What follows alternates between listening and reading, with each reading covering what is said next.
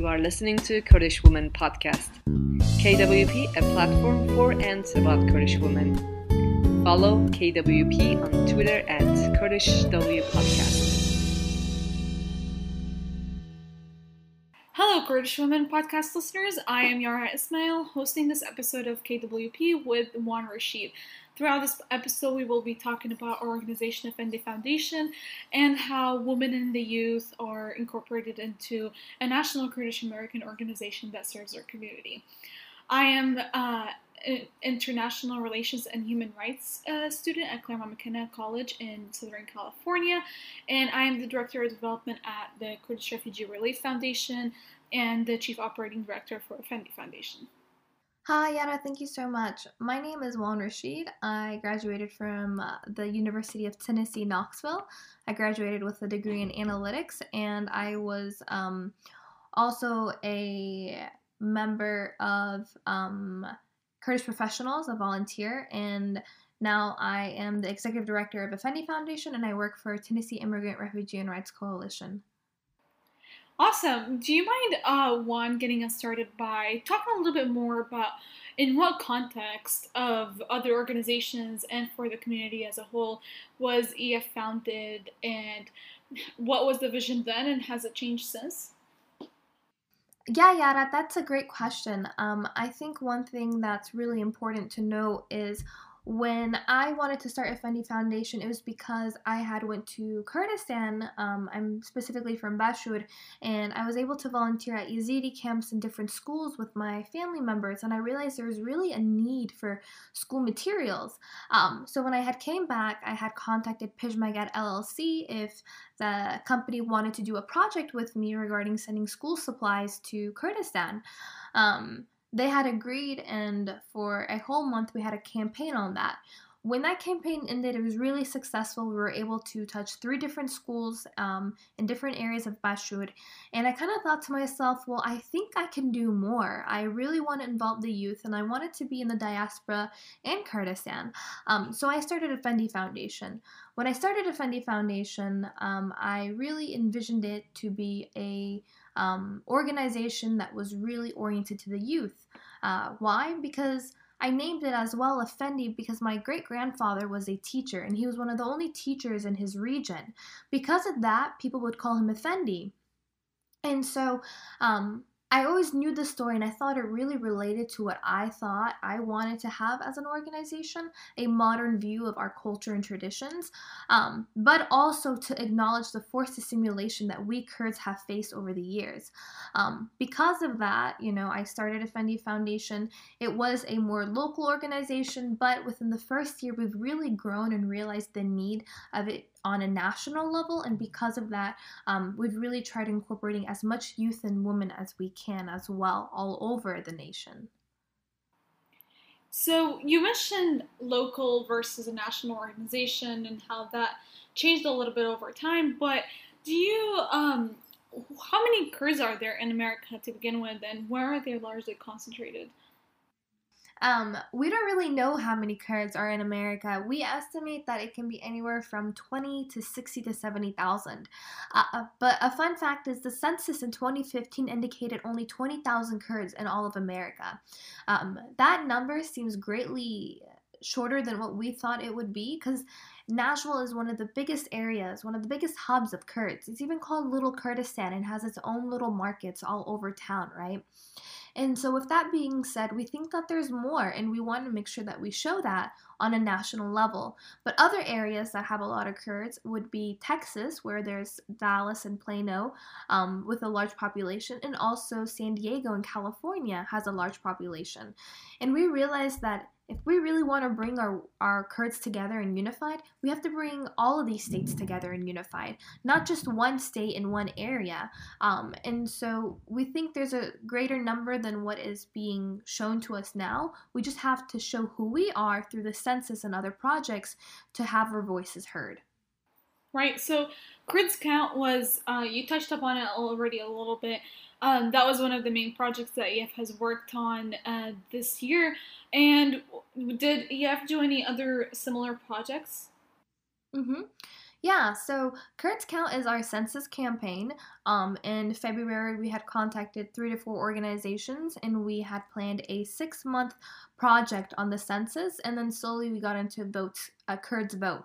One thing that we realized with Kurds Count was it was really important to do the census because we wanted to be, one, considered Kurdish, and then two, have a MENA category in 2030 so we can be proud of who we are and where we come from, right? That campaign was really successful. We were able to get the youth, the older generation, and so many individuals involved in that project that everybody wanted to make sure their identity was heard, right? Well, that also transitioned into the Kurds Vote campaign. And the Kurds Vote campaign is just another initiative that we have where we want to make sure Kurds are voting, because if they vote, then they'll have a degree of influence in the election, which would then inevitably help them, right? I think sometimes we don't think about the bigger picture and we think about what's going to impact me now. But with that being said, we've had projects such as webinars, mailings, phone banking, texts, emails to help make sure that all the Kurds that are in our circles and in our communities know the importance of both the census and voting. You are listening to Kurdish Women Podcast. KWP, a platform for and about Kurdish women. Follow KWP on Twitter at KurdishWPodcast. Right. And one of the things that we especially stressed during all of these campaigns was the importance of Kurdish American identification and fostering that identity and stressing that where you can reconcile both the Kurdish and American identities into one, and they're not competing against each other anymore, in the sense that both organizations are making up the person that you are, and the Kurdish identity of people who live elsewhere, including in Kurdistan, is significantly different than those who live here who identify as Kurdish Americans.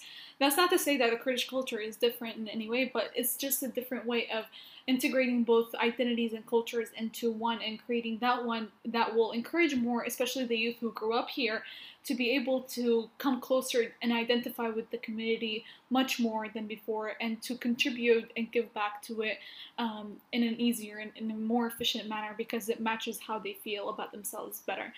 And truly, this has been unprecedented with all of these campaigns and the growth that EF witnessed over the past year, even though it was 1 year, and even Juan touched upon this earlier.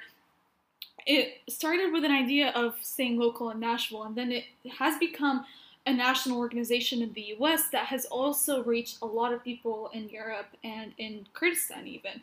And I'm just going to drop some of these statistics closer to the end of the year, just to show everything that EF has done.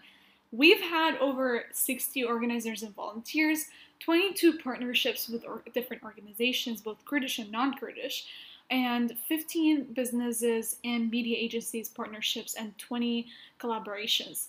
We have contacted directly over 5,000 people through texting, mailing, or phone banking. At least 15,000 people were reached, and more than 5,000 through other social media outlets. At least 30,000 to 60,000 impressions, and we have operated in at least 12 states, including California, Tennessee, Texas, Georgia, Virginia, DC, Massachusetts, Colorado, Michigan, Illinois, Florida, and others. And this is especially important and impressive in light of our greater mission to focus on institutionalizing EF as an organization that serves to connect the Kurdish American community together and with the American society at large, through focusing on civic engagement, advocacy, and creating a platform for important discussions. This is different in the sense that we want to create a system where it's much easier for such campaigns to happen and for it to continue even after us, the founders, the team, whoever it is on the board right now, kind of withdraws from the organization. So when we did the Kurds Count campaign, that was one of the first national campaigns that were conducted in this manner, and it really made our job so much easier by the second campaign with Kurdish Vote, it became much more efficient, better managed, better results, because we knew what we were doing, and that's the outcome of a system and an institution that knows what, that learns and self-develops, which is it's actually really lacking in a lot of other Kurdish organizations. So one of the ideas we stress about when we are talking about institutionalization is who we will have on board. So one, who do you think is, so you talked about targeting youth especially, but how is this organization led and by whom? Mm-hmm. One thing that I'm really excited to say is I think our organization is different for many reasons. One, I don't think there's really a lot of Kurdish organizations that are led by women. And then two, I don't think there's organizations that have a majority, if not all, of their board and their members led or female led, right?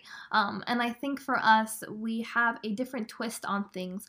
We are a younger group of individuals, of females and a few males, but with our youth being so involved, we've been able to really reach the diaspora in ways that are different through statistics, through different means of social media, through ways of connecting that have been different than what generationally and usually has been the case. And so a lot of it is thanks to the females on our team, their involvement, their passion, and their commitment to really cherish an organization as we're growing and expanding, I think has been one of the leading reasons for our success as EF.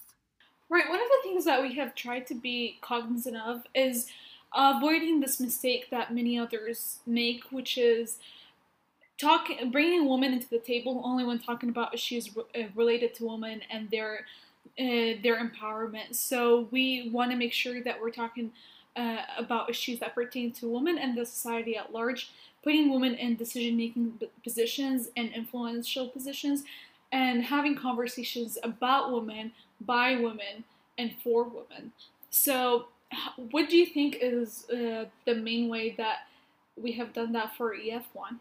Yeah, so I think one of the main ways, and it really helped us, was our first webinar that we had. It was our women's webinar, and that women's webinar was really influential in the sense that we were able to connect to both the diaspora in America, Europe, and Kurdistan as well. I think this is where we were able to see our power in the sense of connecting with all individuals. I think a lot of times we feel that we're either left out or alone because we have these two cultures, right? The culture of the diaspora and the culture of being Kurdish. And sometimes they clash with each other. And we either don't know who to talk to or to feel comfortable with, because it seems that maybe sometimes everybody else's life seems in order, when in reality that's not the case. We're all fighting this double identity, right? And so that women's webinar was really influential in giving us the platform we needed to receive the support to show that individuals aren't alone. The youth is not alone. The females aren't alone. And through that, we were able to start other webinars. Webinars such as Black Lives Matter, such as U.S. policy and voting, such as becoming an entrepreneur. And we don't mean to exclude any groups. If anything, we want to include all groups, and we want to create a campaign where men and women can work together, and then other individuals who identify with different preferences, right? And I think those are really important things. I think one of the issues that we're trying to stress, as Juan mentioned, is inclusivity and providing a platform for people who want to be active in their community to make the change that they want to see.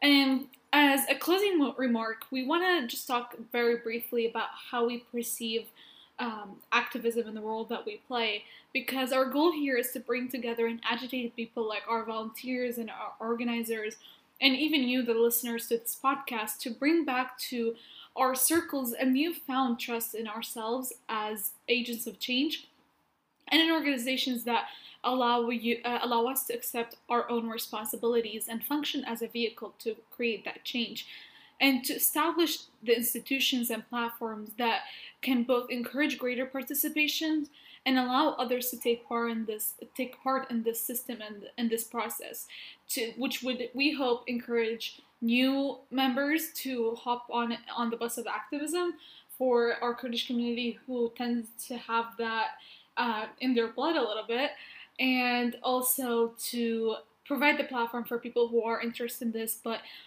cannot take the initiative to create the system themselves, because truly this is also a privilege, and as much as it looks like a curse sometimes. But thank you to everyone for tuning into this podcast. Juan, do you have anything else to say? Yeah, we're so open to any suggestions, any projects. We really want to work with the community and what our community may want in the sense of their growth and what they think is needed, right? So if you have any questions or you want to be a part of, impacting what we can, please message us, please reach out to us. We're really friendly and we really enjoy trying to, be a part of change. So I guess that would be my closing as well. You are listening to Kurdish Women Podcast. KWP, a platform for and about Kurdish women. Follow KWP on Twitter at Kurdish W Podcast.